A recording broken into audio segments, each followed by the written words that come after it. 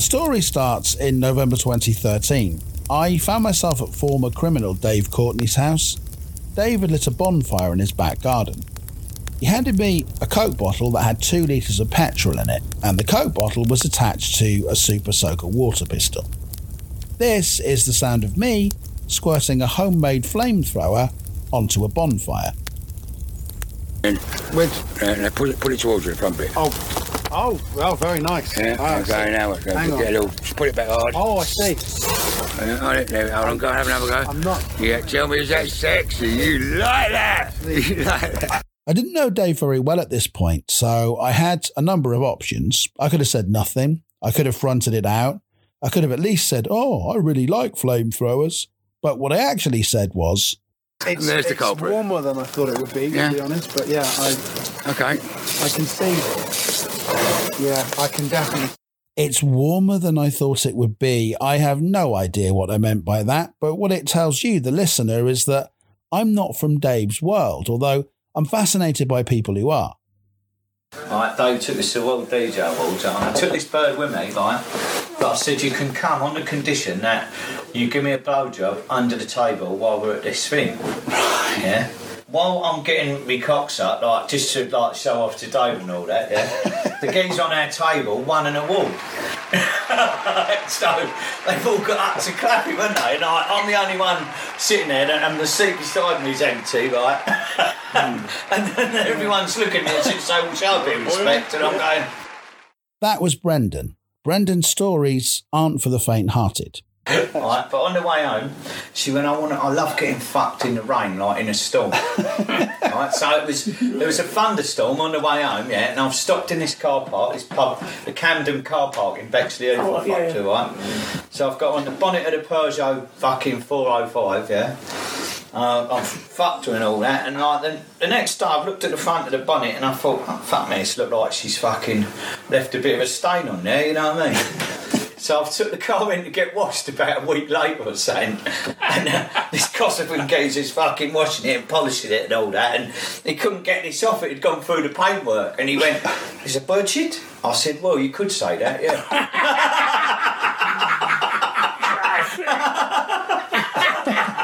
Wow. But yeah, it fucking destroyed the paintwork as it happens, that, yeah. I don't know if it's the amount of drink and drugs that was involved in her come and mine, but it definitely sort of left a stain on the car.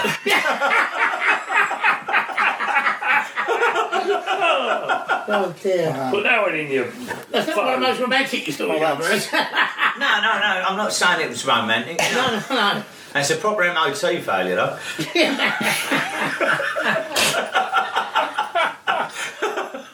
Dave Courtney became famous in 1995 when he arranged security for Ronnie Cray's funeral.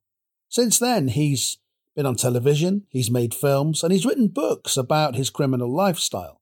But what amazed me most of all is that the average bloke down the pub will tell me the most extraordinary things about Dave Courtney.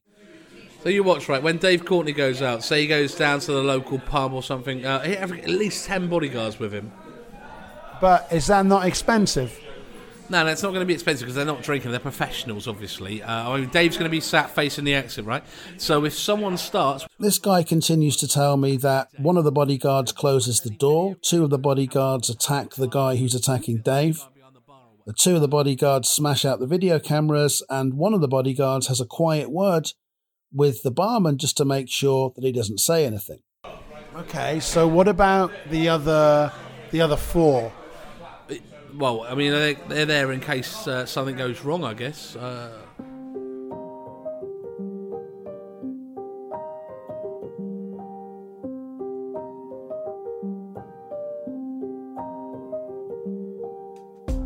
Seven years ago, I walked up a hill in southeast London to meet Dave Courtney.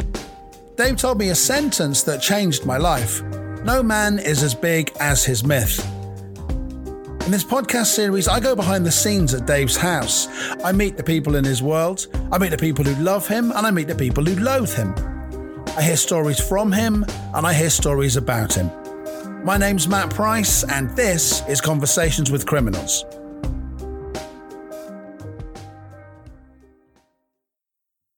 On my first day with Dave, he suggested that we had a game of pool. Now, I'd heard from various people that Dave likes to play people one-handed.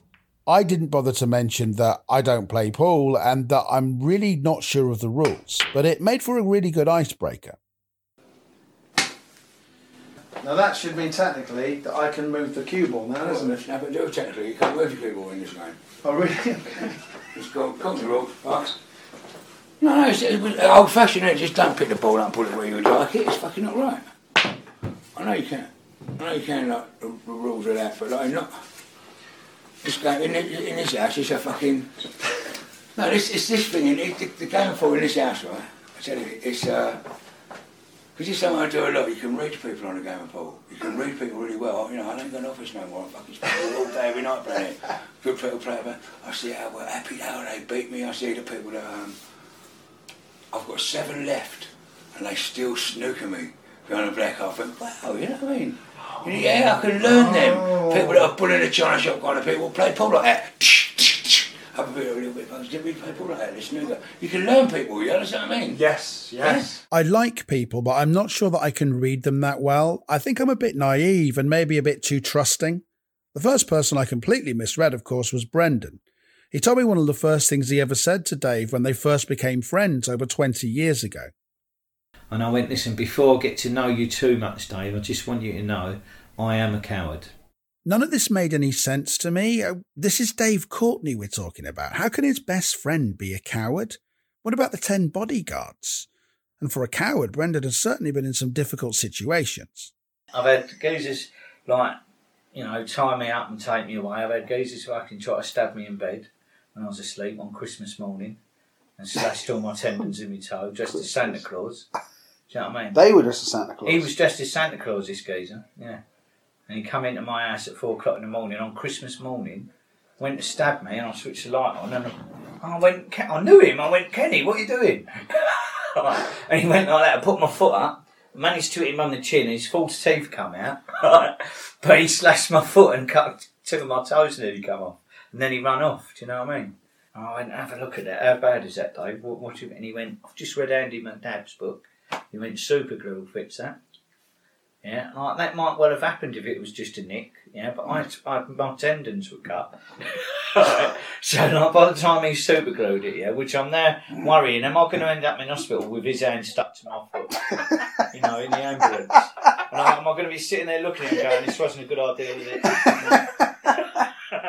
But no, he didn't get his hand stuck to my foot, yeah, but after about 20 minutes of him putting a load of glue over my toes, I was going, fucking you can't. So he went, no, I'll tell you what, you might better go to the hospital. I went, thanks a lot, that's been a great help. Some of Dave's friends have nicknames. There's Old Man Ray, Psycho Ray, and there's my favourite, Kev the dog, who now prefers just to be called Kev. I asked Dave if it was because Kev was ashamed of his criminal past, but was told no, it's because his dog died. I've spoken to lots of people in the pool room in Dave's house, and it's always proven to be very interesting.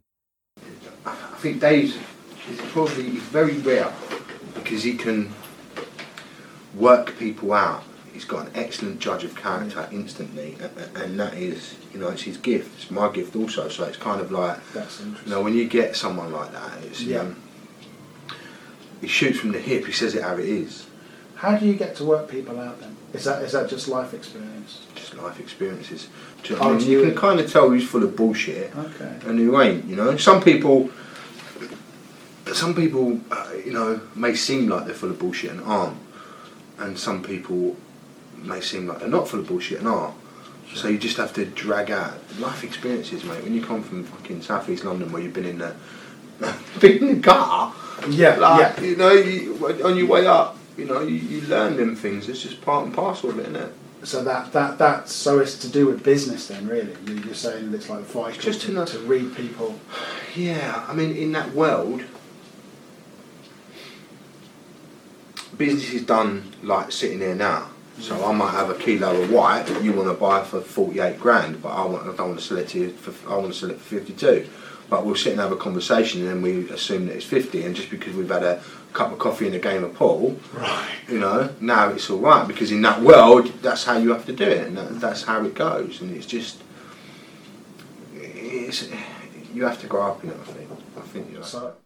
That was Tony Sales. He's another good friend of Dave's and another person who I completely misread.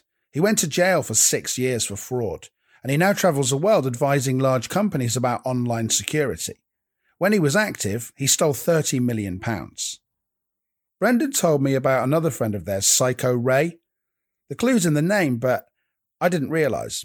There was a bloke that used to take E's at the time. He was a bit of a druggy geezer, and Ray was going to buy a load of E's at the time when they were 15 quid each, and you could buy them for like £6-7 each.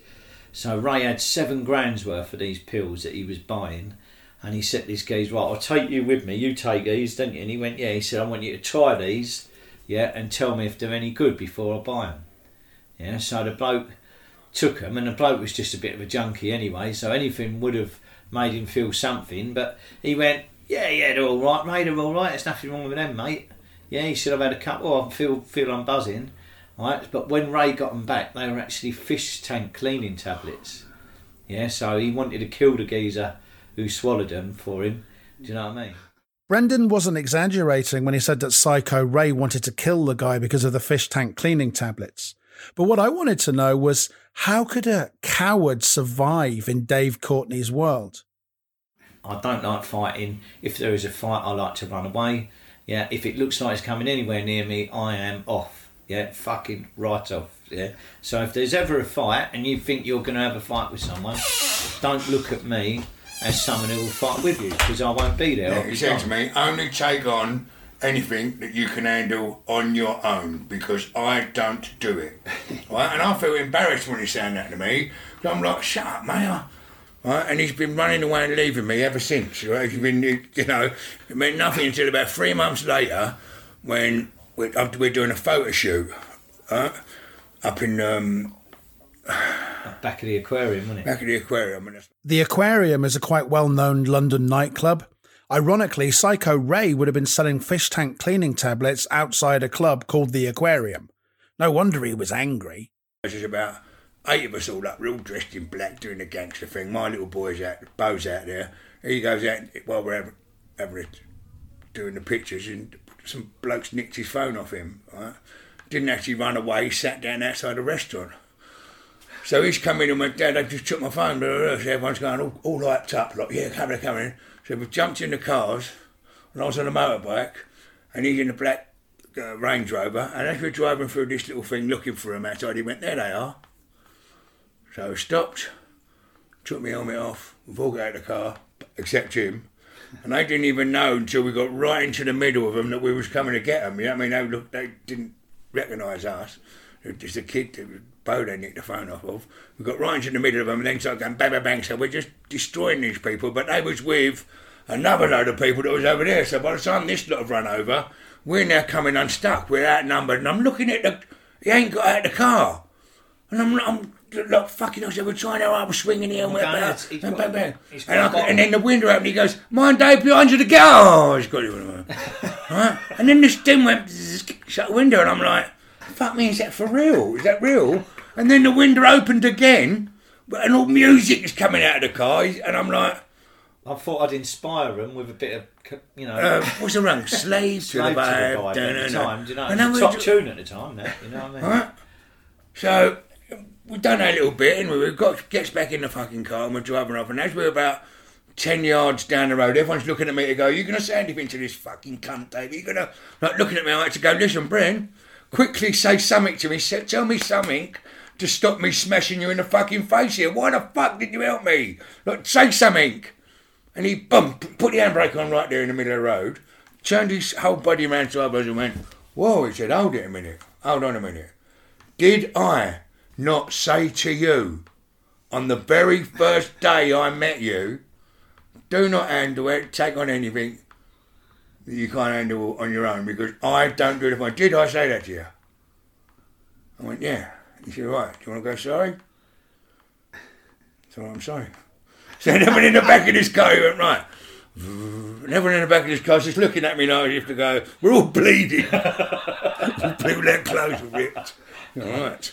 And that was that. He's been running away, leaving me ever since. Brilliant.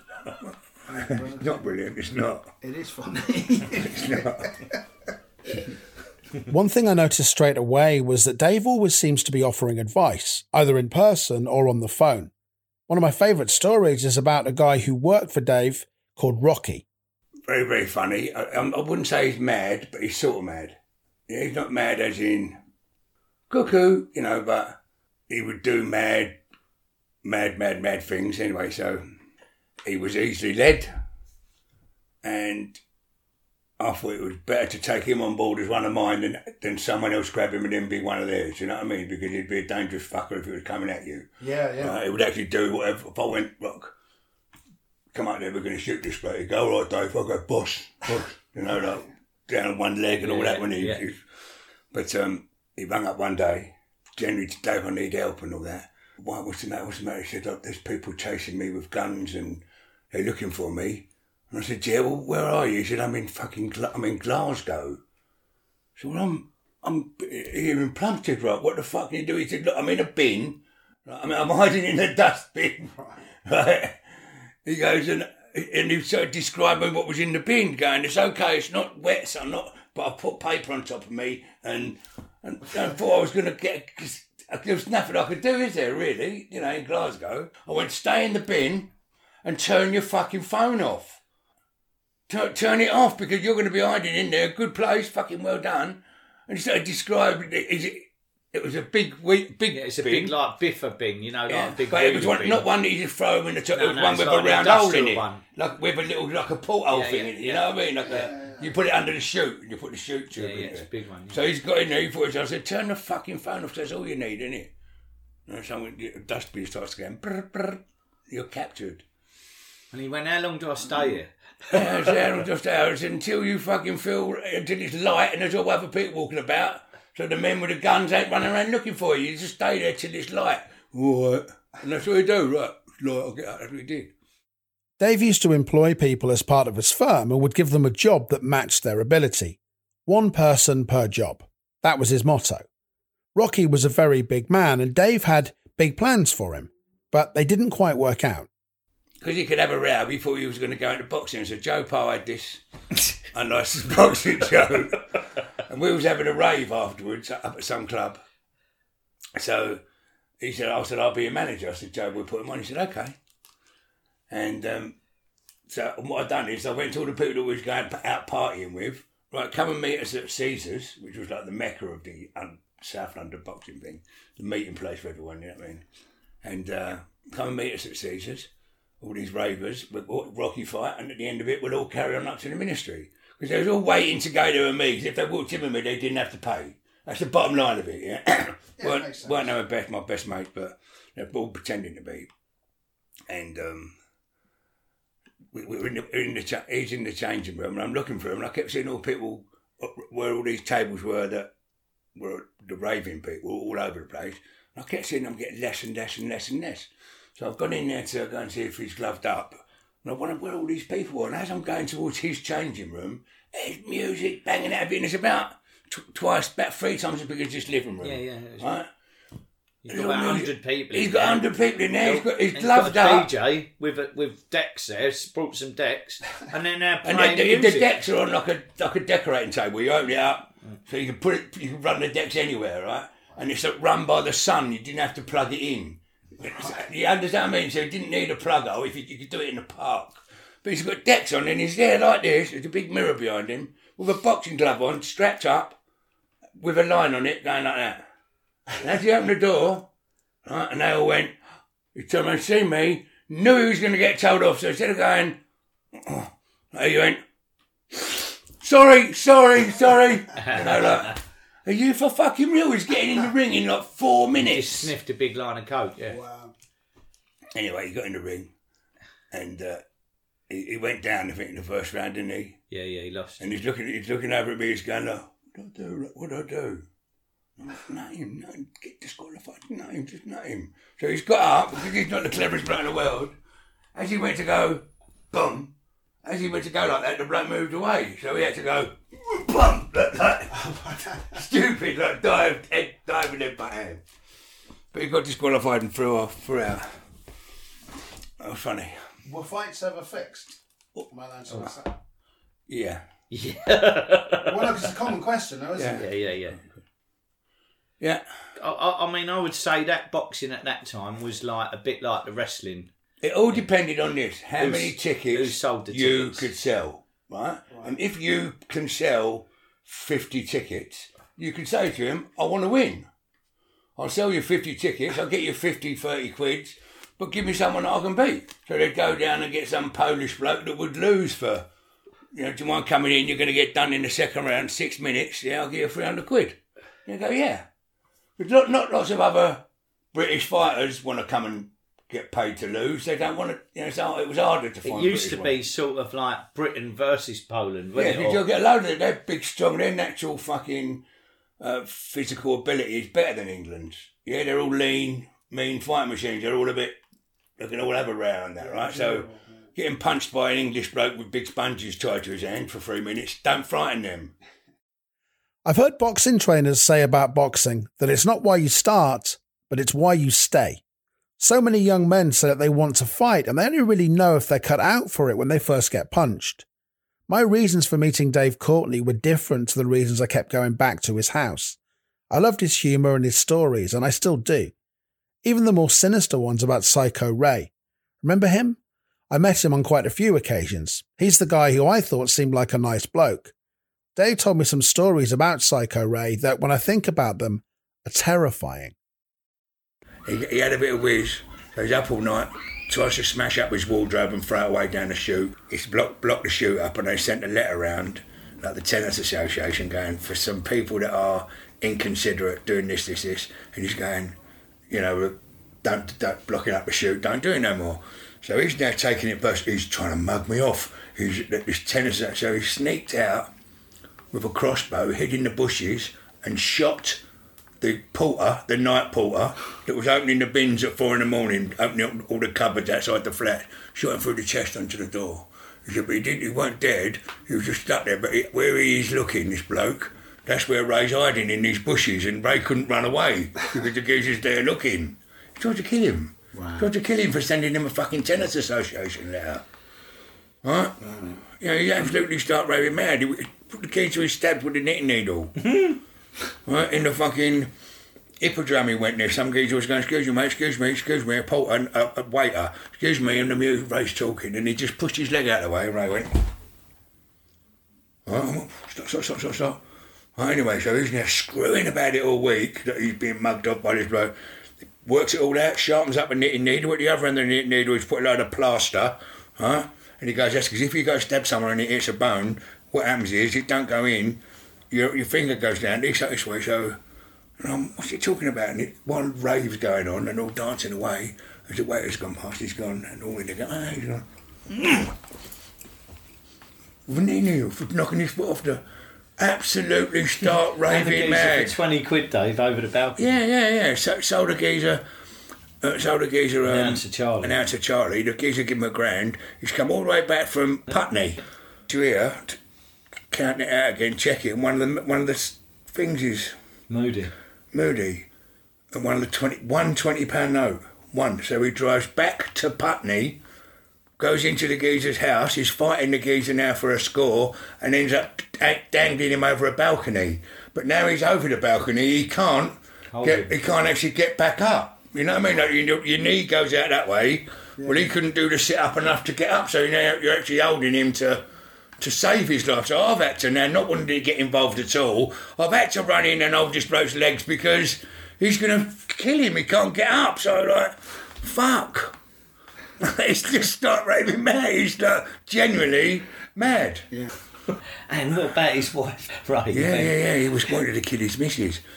And so that's when he bought the crossbow, and his plan was go somewhere up the country, Liverpool. just shoot someone with a crossbow for nothing, random woman, and then go another week, go somewhere else in Norwich. The country, shoot another woman straight through the other, and then kill his own wife, and then do 2 after that.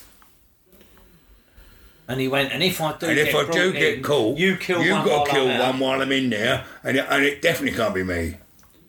How's that? Yeah. Fucking, of course I will. Psycho Of course I Ray. fucking will. Jesus. Wow, that's amazing. So it would Funny as take fuck. quite a person then to shit in his crash helmet. That was Brendan.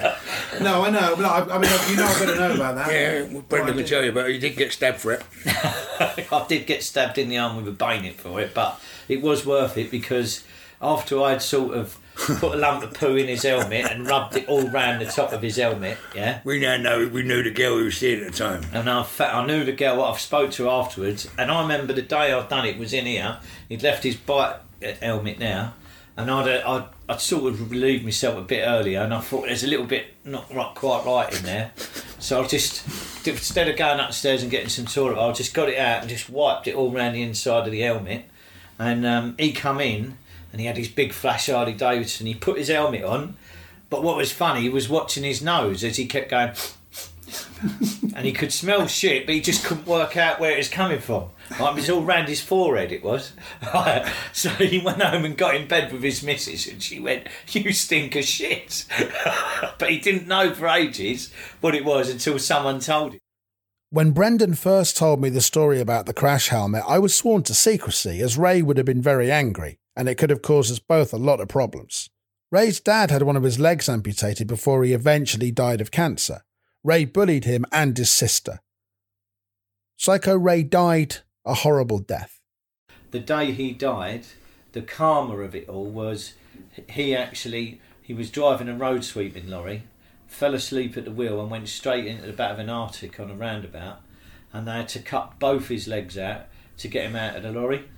And the one thing Ray hated more than anyone was police officers. He despised police officers, so he had to go to ambulance go in the ambulance with no legs and a copper holding his hand to go to his deathbed. And he never wrote a will, and so when they actually went through his phone, it had my sister. She was the first one that they rung. Yeah, so she ended up she got everything. She got the house, everything that he'd robbed off her. Yeah. Oh, that's great. That's a nice story. Yeah, everything that he'd robbed and bullied and she taken. got. Yeah, the alleged rumour was that he was due to buy a kilo of Charlie. Yeah, just that weekend. So when his sister opened the flat, opened his bungalow, there was 30 grand in a shoebox. She found shooters. Yeah, she you know, two brand new Harley Davidsons that had been stolen.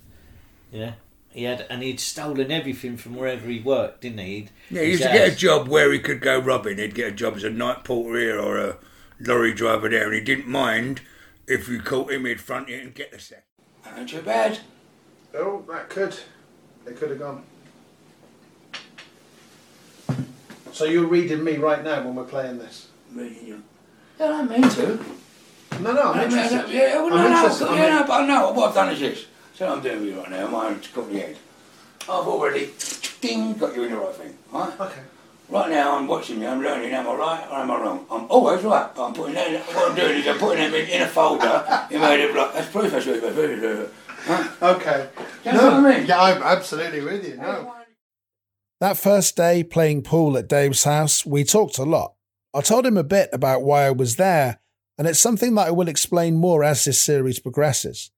At the time, I missed something that Dave told me, and it's only when I listen back to it now that I realise just how significant it was. Now, I live with the fact that my son, while he's in prison with me, we both share a cell together, and whoever you are, you never get as close to someone that you share a cell with. You never get as close to that is deep, you get close. Now, they know how often you get up in the night, how often you wank, how many times you have a wee, fucking what you like when you're frightened, what you like when you're anxious. You know, cellmate knows whether you like mashed potato, what you like with your nightmares, what your shit smells like. You know, cellmate knows you.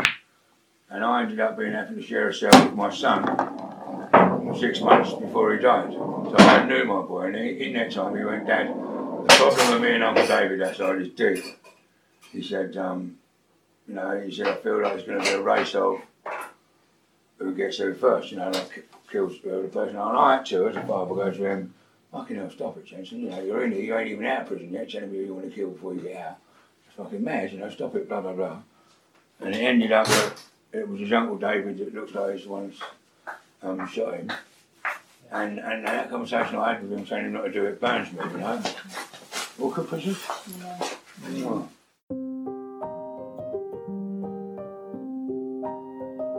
Thank you very much for listening. That is the end of part 1. You can find me on Twitter at @MattPriceComedy. The website is www.conversationswithcriminals.com. If you've enjoyed this, please listen to episode 2, which will be out very soon. And please do leave a comment on iTunes because it is very much appreciated. Thank you for your support, and I'll speak to you again.